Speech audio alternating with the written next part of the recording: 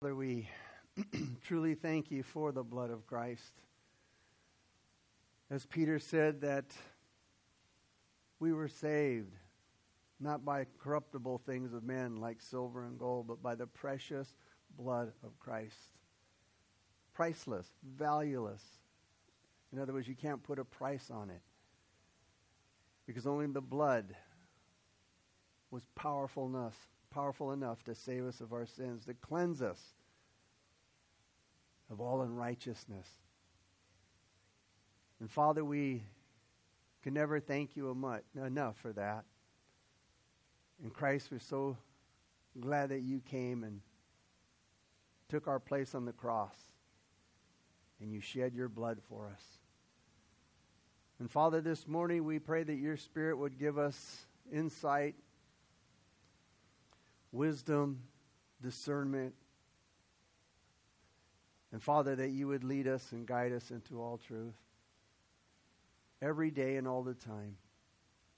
Father, we pray your protection upon your people, upon this place. We pray that, Father, you would bind the enemy, keep away any interruptions, Father, disruptions and interference, God. And we pray that, God, your people would just soak it in, Lord. Soak in your word into the very deep part of their souls, God.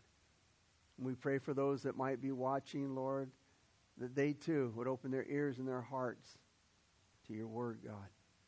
That they might receive all that you have for them, God. So we thank you, Father. We give you praise and honor and glory this morning. We thank you for the beautiful morning today, God. And in Jesus' name we pray. Amen. Good morning, church. How you all doing? All right. Waves to somebody out in the East 40 over there.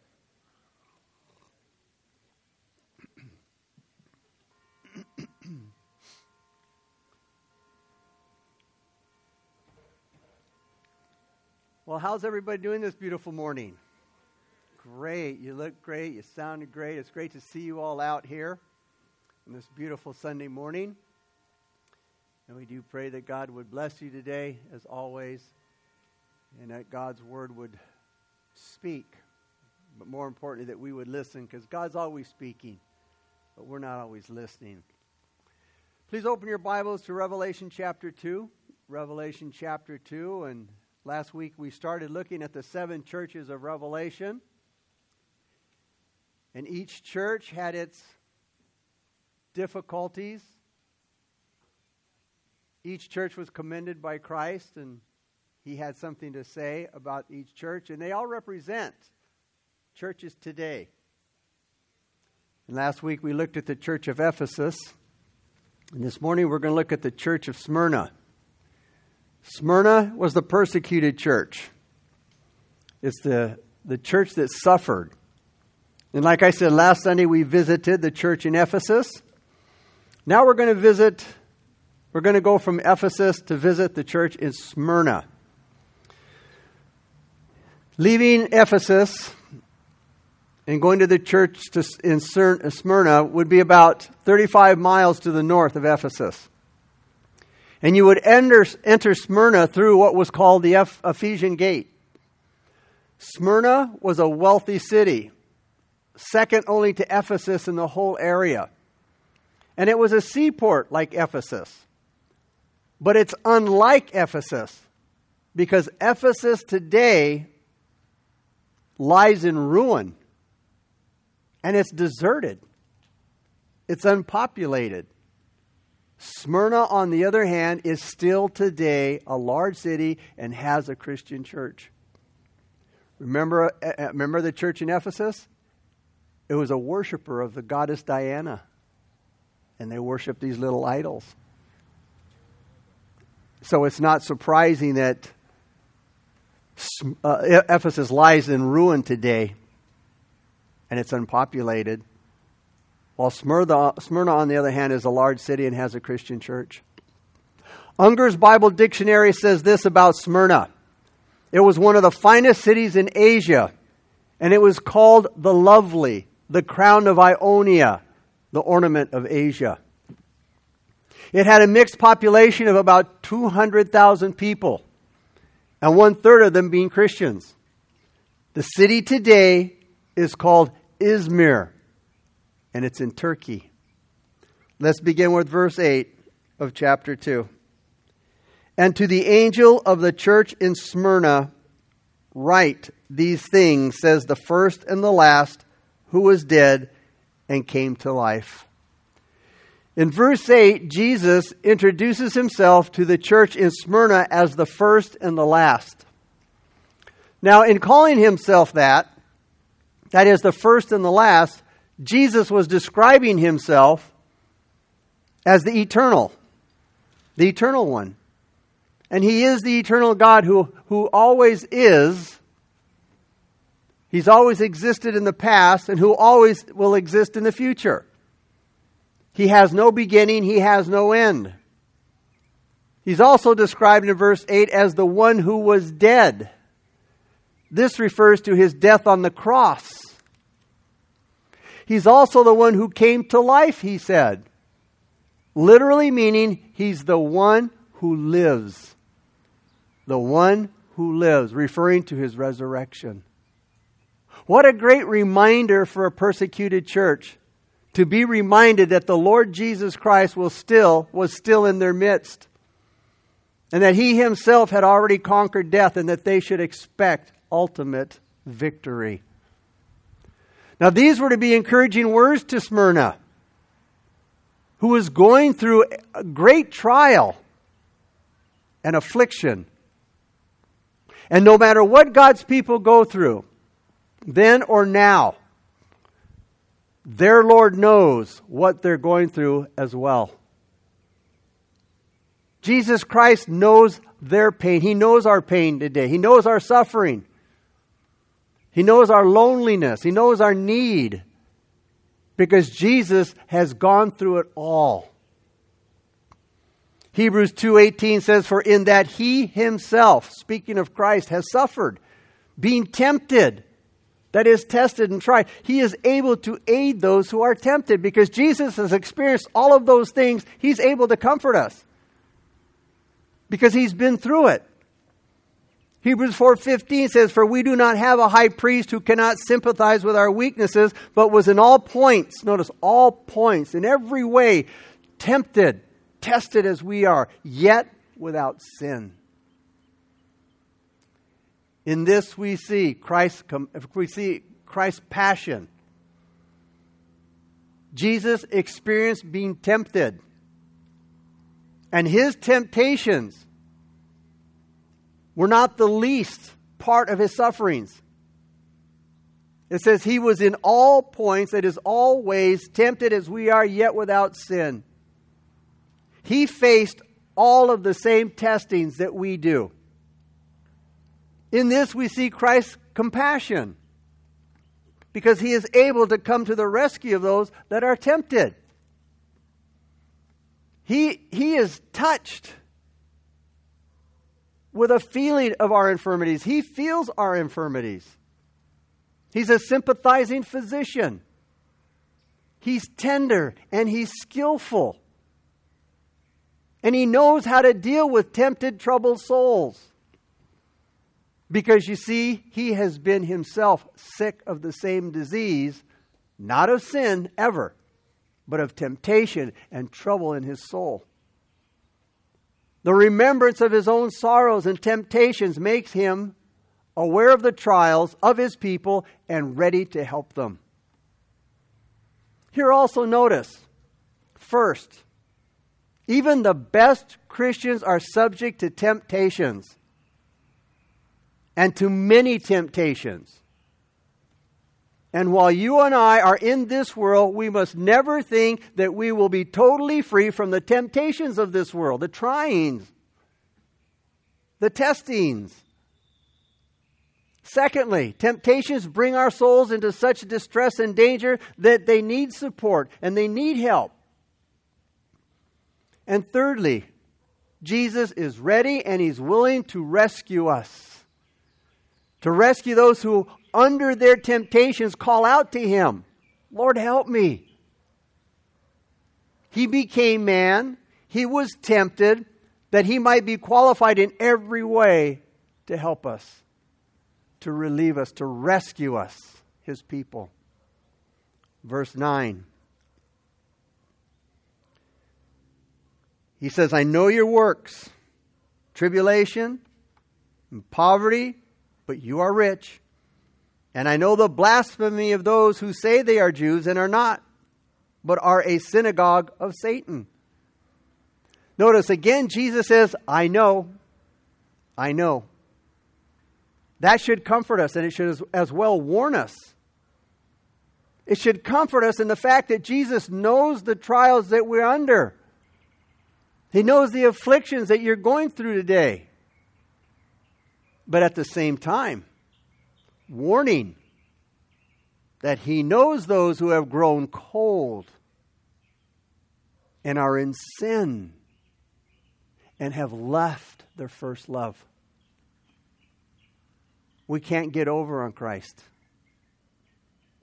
Jesus says, hey, I know all that you've done. I know all that you are suffering and have suffered. He says, notice here in verse 9, I know your works, tribulation and poverty. He assures them that he knows about the oppression that they're under by their enemies. He's aware of the afflictions and the result of those afflictions. The word used here for poverty is the word for abject poverty. It doesn't mean they were just poor. They were more than poor. They were hopelessly poor. The Christians here weren't just poor, they were hopelessly poor.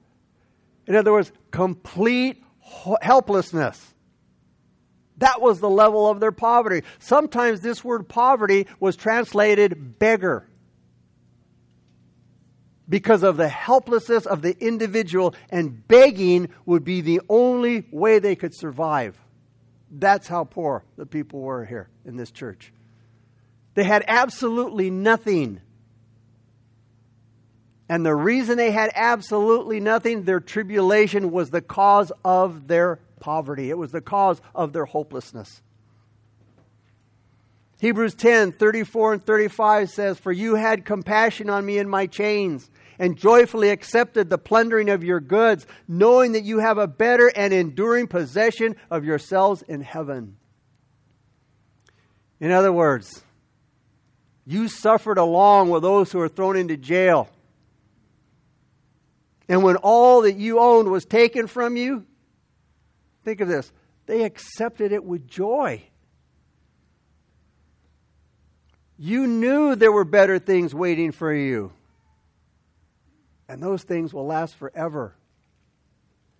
In a similar situation at Smyrna, it would seem that Jewish and pagan mobs were robbing the property of the Christians. They were robbing the Christians of their belongings.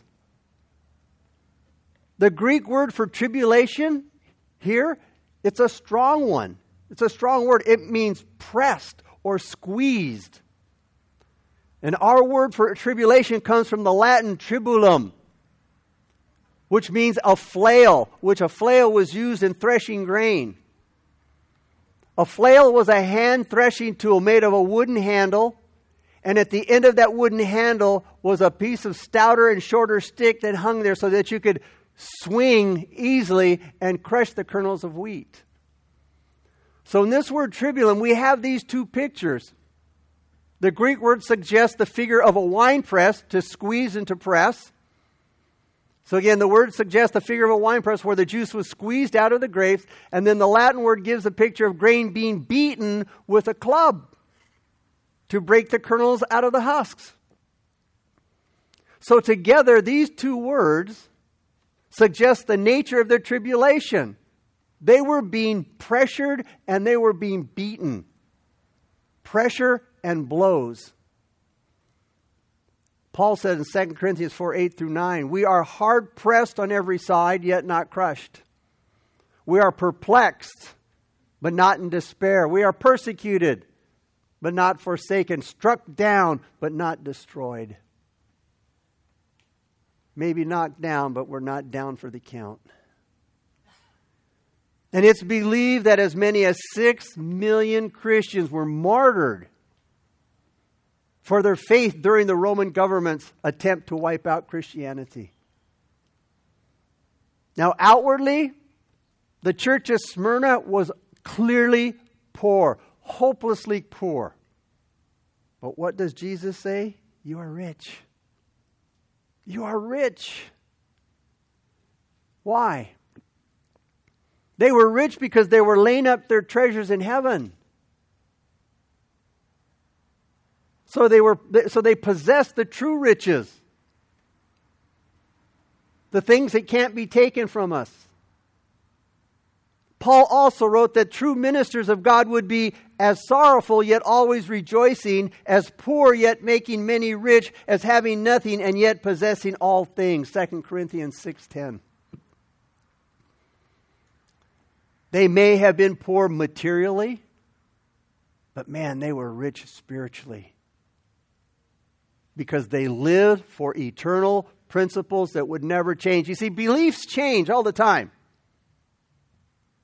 One day people say, well, I believe this, and now I believe, but principles never change. Principles never change. They lived for eternal principles that would never change. Riches that could never be taken away by this world's suffering and persecution. And their suffering, for Jesus' sake, only increased their riches. There was another problem. Jesus also said, I know the blasphemy of those who say they are Jews and are not. Ephesus was under attack by men who said they were apostles, but they really weren't. These persecutors at Smyrna were Jews by race and religion, but they weren't truly sons of Abraham. They weren't the spiritual sons of Abraham. Only by birth, physical birth. The Jews persecuted the Christians big time, which we find recorded in the book of Acts. By the 2nd century writings, and by the 2nd century writings of Justin Martyr and Tertullian. The Jews were strongly against the church and the gospel. And these Jews were directly involved in persuading the Roman officials of the city to execute Polycarp, who was the pastor at this time. Now, Polycarp was in his 90s when they tried to kill him by burning him at the stake. And history says, as they piled the wood around Polycarp, the executioner said, I hate to see an old man die. Just renounce Jesus Christ and you'll be set free. Polycarp answered, for over 80 years I have served my Lord and Savior Jesus Christ, and not once has he denied me. I shall not deny him. The executioner replied to Polycarp, the fire's going to be hot. Polycarp said, not nearly as hot as the fire you'll experience. Then the executioner lit the pile of wood. And at first the flames leaped up around Polycarp, but they didn't touch his body. And then when the executioner saw this, he took his spear and he ran it through him. And then the blood poured out and put out the fire.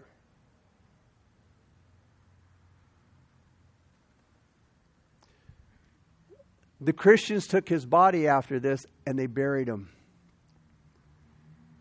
These same false apostles claiming to be worshipers of God, but they weren't. They had their synagogues, but God said they were synagogues of Satan. And in John 8:39, the Jews said to Jesus, hey, Abraham is our father. Well, Jesus could turn rocks into the sons of Abraham. Abraham is our father. Jesus said, you are of your father the devil, and the desires of your father you want to do.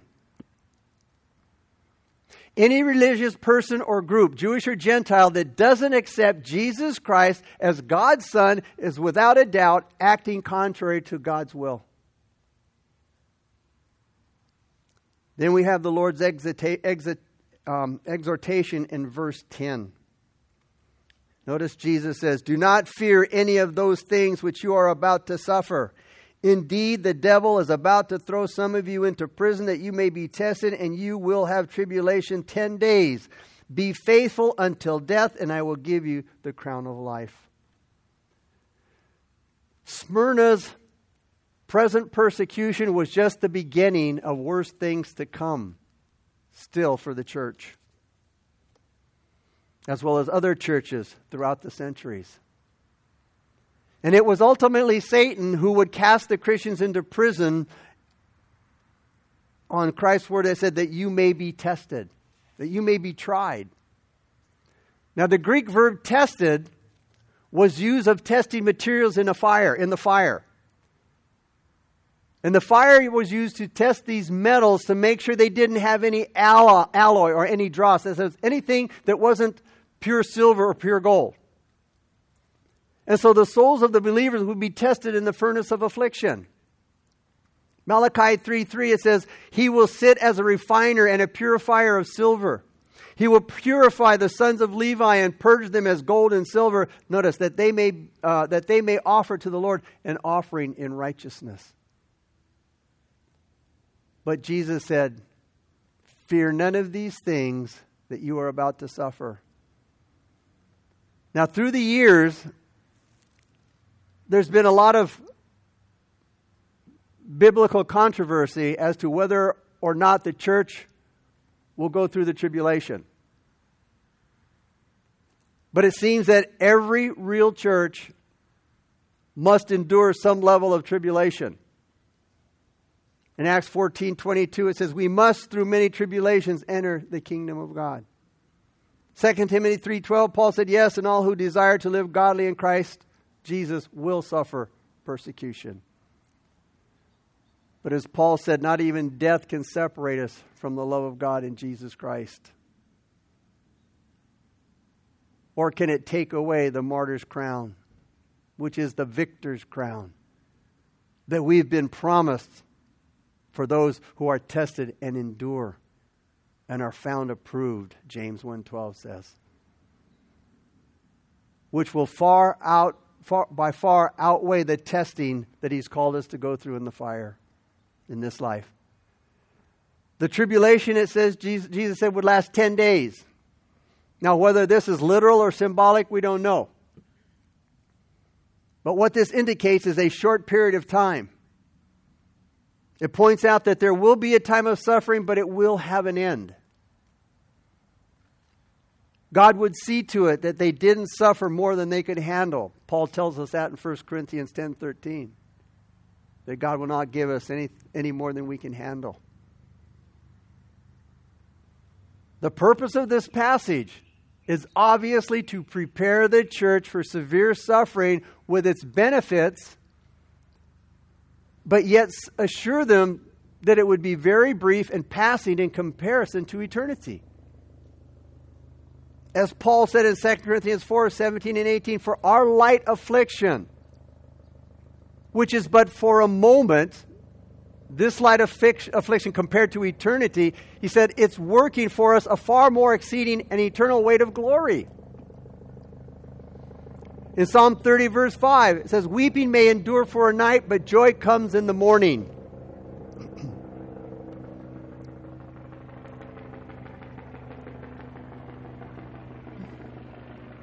Got a sky visitor. The problem of human suffering, like what's mentioned here in the message to Smyrna, it has troubled the minds of men and women through the centuries. One of the main questions unbelievers ask is this: if God is love, why then do innocent people suffer? Now, for Christians, it's hard to understand why the ungodly suffer. The real question is, why should the godly suffer? The answer to this question is woven all through the Bible. We see it answered in many different ways. The answer to this question is really, like I said, woven all through the doctrine of the sovereignty of God. It's the result of God's will for us. And the will of God is always holy, it's always right, it's always good. That's what we need to understand when it comes to suffering. Our God doesn't make any mistakes. An explanation is given in the Scripture for different sides of Christian suffering. Now, in some cases, suffering in the life of a Christian might be for disciplinary reasons, as shown in the way that God dealt with the church of Corinth. In other cases, it may be preventative, as shown in Paul's thorn in the flesh. Paul was kept from being carried away by pride in the divine relation that he had when he got to go up to the third heaven, and God gave him this thorn in the flesh to humble him. So he couldn't go around and say, well, you may have had that experience, but brother, I've been to the third heaven. Have you? Suffering is also shown to be in Scripture as teaching the child of God what couldn't be learned any other way. And, I think a lot of times that's why God gives us afflictions. I mean, sometimes that's the only way we learn. When God brings a heavy trial into my life or some affliction. Because I wouldn't learn the easy way by trusting God's word and accepting it and doing it. So, okay, well, I'll use another method of teaching. I'll bring some hard experience to your life. Even Jesus is said to have learned obedience by the things which he suffered in Hebrews 5:8. And for Christians in general, the experience of suffering is instructive. It teaches us. Paul writes this in Romans 5:3-5, and I'm going to read it from the New Living Translation. It says, and not only that, but we also glory in tribulations, knowing that tribulation produces perseverance, and perseverance character, and character hope. Now hope does not disappoint, because the love of God has been poured out in our hearts by the Holy Spirit who has been given to us. Another reason for suffering is found in the fact that Christians, through suffering, can have a better testimony for Jesus Christ. And this was true of Paul, whom it was said of in Acts 9:16, for I will show him how many things he must suffer for my name's sake. The experience of the church at Smyrna, even though it wasn't something they wanted, it was no doubt designed by an infinitely wise and loving God for their good, as well as for the better testimony of the gospel of Jesus Christ. The writer in of Psalm 119 says it very well. And, don't know for sure, but it sure sounds like David wrote this psalm. Psalm 119:67, the writer says, before I was afflicted, notice, before I was afflicted, I went astray. Oh, but now I keep your word. And again, sometimes that's how the Lord has to get us back on track. Some affliction, some illness, some trial, some hard thing in my life, because I haven't been in the Word. I've strayed from the Word. But now that I've had this affliction, it's drawn me back. It's brought me back to where I should be. So now I keep your word, because I don't want to go through that again. He also wrote in Psalm 119:71, it is good for me that I have been afflicted. Notice that. That I may learn your statutes. Again, notice it's instructive. It's not good at the time. It's not good that when we're going through it. But after I've learned what I was supposed to, now that was good for me that I have been afflicted. It's good that I went through that tough time in my life so that I could learn your statutes, which is another word for God's word. Psalm 119:7, I know, O Lord, that your judgments are right. Notice that. Whatever you decide to do is right. Notice, and here's an important part, in that faithfulness you have afflicted me. The psalmist said, now I keep your word. It was good for me that I was afflicted. I've learned your statutes. Your judgments are right. And in faithfulness you have afflicted me. Faithfulness. Notice, a lot of times we think God's afflicted us because He's mad at us. He's angry at me. I've blown it. He hates me. He doesn't love me anymore. That's why He's afflicted me. I've done something wrong. I'm not reading enough. I'm not praying enough. I'm not, some of those things might be the cause of it, but it's not necessarily the reason for it. It's because God is faithful. It's because He loves me that He's afflicted me, and because it's best for me, and it's good for me, and I can learn from it, and I can grow by it, and I can have a better testimony because of it. Jesus asked, is the servant above his master? Should I be excused or immune to suffering? No, not at all. 2 Timothy 3:10-12 says this. Paul said, but you have carefully followed my doctrine, manner of life, purpose, faith, long-suffering, love, perseverance, persecution, afflictions, which happened to me at Antioch and at Iconium and Lystra. What persecutions I endured. He said, and out of them all the Lord delivered me. Yes, and all who desire to live godly in Christ Jesus will suffer persecution. He said, no one should be shaken by these afflictions, for you yourselves know that we are appointed to this. 1 Thessalonians 3:3. We're appointed to them. The trials and the testings that come to our lives as Christians are not accidents. They're appointments. Just think if there were such a thing as accidents in the rule of God. I'd have to worry about, oh man, I hope this doesn't happen. I hope that doesn't get by God. I hope no. There are no accidents in the Christian's life.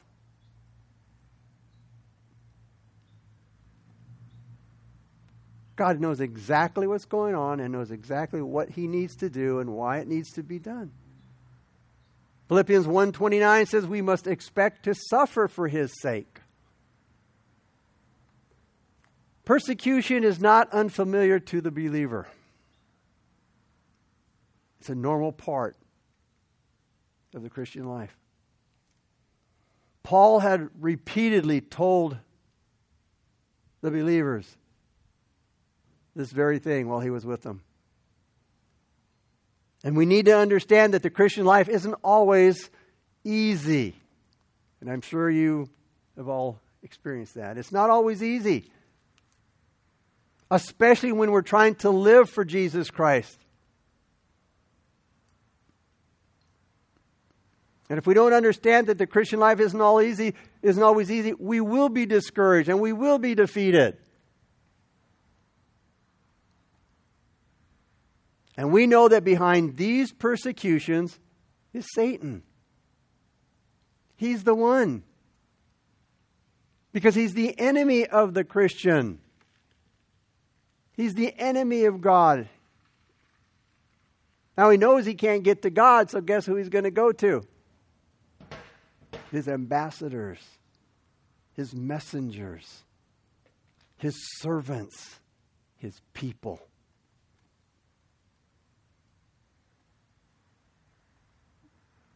He's the tempter, the Bible says. And he wants to ruin us. What he really wants to ruin is our faith. He wants to ruin our faith. Suffering and affliction is what separates the true Christian from the churchgoer. The possessor from the professor.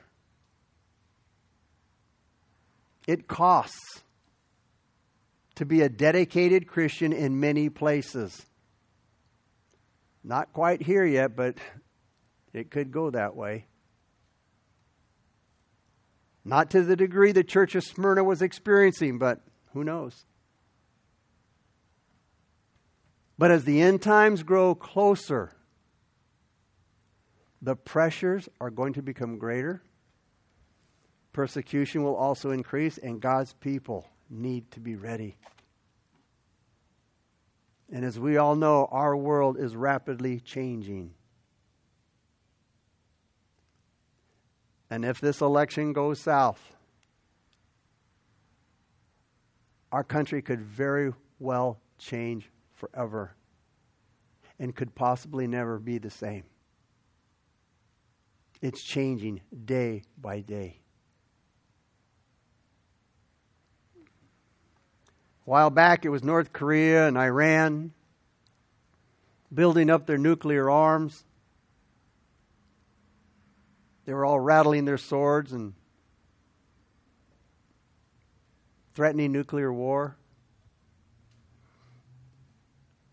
After 9/11, we were worried about our churches, our sporting events, our theme parks, our malls, and our places where large crowds of people meet would be targeted areas for nuclear war. But isn't it something how it's happened with the pandemic? Theme parks, malls, places with large crowds, churches, sporting events. But Jesus said, do not fear any of those things. Because they had nothing really to fear in this persecution. It couldn't rob them of their priceless, eternal blessings in Jesus Christ because they were in the Lord's hands. And we always need to remember what He allows is designed by His infinite wisdom.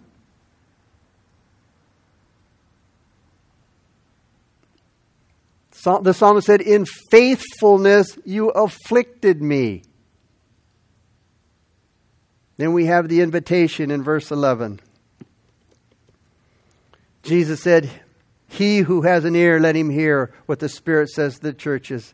Notice, he who overcomes shall not be hurt by the second death.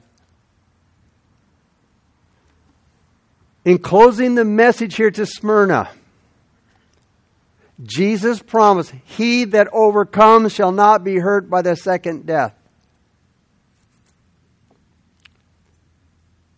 Now, in this word overcomes,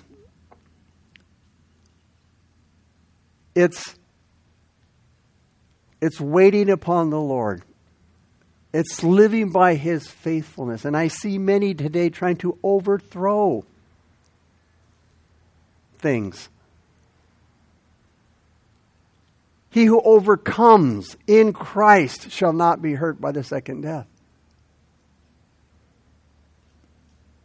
It's overcoming. It's enduring. Not overthrowing. What gives the better testimony? Overcoming or overthrowing? The second death is mentioned in Revelation chapter 20, verse 14, when all the world, except for Christians, will stand before or stand at the great white throne judgment. And the books will be open. And it says, whosever name is not found written in the Lamb's book of life will be cast into the lake of fire, which is the second death. But those who overcome this life, those who overcome the things that we go through and receive Christ will not be hurt by the second death. Revelation 20, verse 6. Blessed and holy is he who has part in the first resurrection. Over such, the second death, the great white throne judgment, has no power. You want to be in the first resurrection, church. But those who overcome, again, those who overcome this worldly life can say like Paul in 2 Timothy 4, 6 through 8, I have fought the good fight, I have finished the race, I have kept the faith. And finally, there is laid up for me the crown of righteousness, which the Lord, the righteous judge, will come to me on that day, and not to me only, but also to all who have loved His appearing. And it's worth mentioning that Jesus' words to the church of Smyrna had no words of rebuke. He had no words of rebuke to the church of Smyrna. The same trials that afflicted them assured them from any impurity or compromise with evil. In closing, it's been suggested that this letter conveys Jesus giving words of joy from a reigning Savior to a suffering church. First, a living Savior who controls everything. Verse 8. Second, a living Savior who knows all things. Verse 9a. A living Savior that evaluates all. He said, notice, you are rich in 9a. A living Savior who sees all. Verse 10. He says, I know. Verse 5, a living Savior that regulates everything. In verse 10, 10 days. He put a limit on it, 10 days. A living Savior encourages them all. Verse 10, do not fear. And then a living Savior promising life at the end of all. Finish this message with these words from Oswald Chambers regarding the call of God. He said of the call of God, it has nothing to do with personal sanctification, but being made broken bread and poured out wine. God can never make us wine if we object to the fingers that He uses to crush us with. If God would only use His own fingers and make me broken bread and poured out wine in a special way. But when He uses somebody whom we dislike or some set of circumstances to which we said we would never submit and make those the crushers, we object. We must never choose the scene or method of our own martyrdom. If ever we're going to be made into wine, we'll have to be crushed. You can't drink grapes. Grapes become wine only when they have been squeezed and crushed. It's overcoming and not overthrowing what God has allowed in our life. Father, we thank You so much for Your wonderful word, God. We thank You for the church in Smyrna, Father. Lord, may all Your churches, Father, be like the church of Smyrna, God. May we be overcomers, Lord, and not overthrowers. Knowing that You, God, has either arranged or designed for all the things in my life. You've allowed them for some reason greater than I can understand. But Lord, You're all wise. You're all knowing. You regulate all things. And when we're in that fiery furnace, You have Your hand on the thermostat. You know when to increase it and You know when to turn it down because You know just how much we can take. And Father, may we have our eyes upon You. We can see what's happening around us, God. And we know that we're living in the end times. And we know, Father, that You could give the word at any moment. And Christ will gather up His bride. And so shall we be with Him forevermore. If you're not a believer this morning, this is no time to be waiting or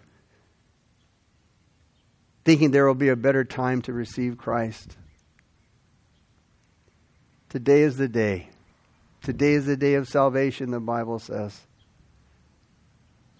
Because you don't know when Christ is going to come for His church.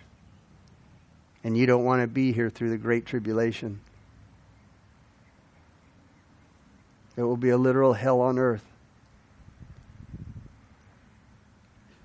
If you're here this morning and the Holy Spirit has spoken to your heart and you recognize, I need to receive Christ, I need to make Him my Savior. I want to know for sure that when I stand before God, that my name will be found written in the Lamb's Book of Life. And it will be allowed to enter in to the presence of God. I'm going to say this prayer out loud, and if you want to receive Christ as your Lord and Savior, then you repeat it to the Lord Jesus Christ with all of your heart. Dear Jesus, I confess to you, I am a sinner. Please forgive me for all of my sins. I want to receive you as my Lord and my Savior. Fill me with your Holy Spirit and help me now to walk with you all the days of my life. And thank you, Jesus, for saving me and dying on the cross. In Jesus' name I pray. Amen. If you said that prayer, if you don't have a Bible, let us know. We can get one to you. And again, find a church that teaches God's Word. Not any church, but a church that teaches God's Word. And you need to, you'll have to do a little studying and searching on your own to do that. But please do that. Before we finish up here, I want to remind us that we're going to we'll be in Job 22 next Wednesday. And it'll be Eliphaz's last speech to Job. Also, real quick, the children's ministry, they have some treat bags for the kids. So if you'll take your kids or the kids go over to the lawn area, our children's ministry will be glad to give the kids a treat bag. So don't forget that. And lastly, I want to pray for the offering before I step down, and then we'll have our last song. Father, we thank you for this day. We thank you for the beautiful weather, God, and we just pray, God, that your word would go out and that people would come to know Christ, God, and that one by one, God, we would just, our light would increase, God, in this land. And Lord, it would just have a great impact on everyone around us, God. For those that don't know you, God, may your Spirit just invade this land and just bring conviction to their hearts, Lord. We thank you for the offering we're about to receive, Lord. We thank you so much for your faithfulness during these uncertain times, God, and the difficult times that I know many are going through. But again, we thank you for your faithfulness, Lord, and for the faithfulness of your people, God, who give unto you because they love you, Lord. We thank you, Lord. We pray these things in Jesus' name. Amen. I want to thank Chris for joining us today and helping us out with worship.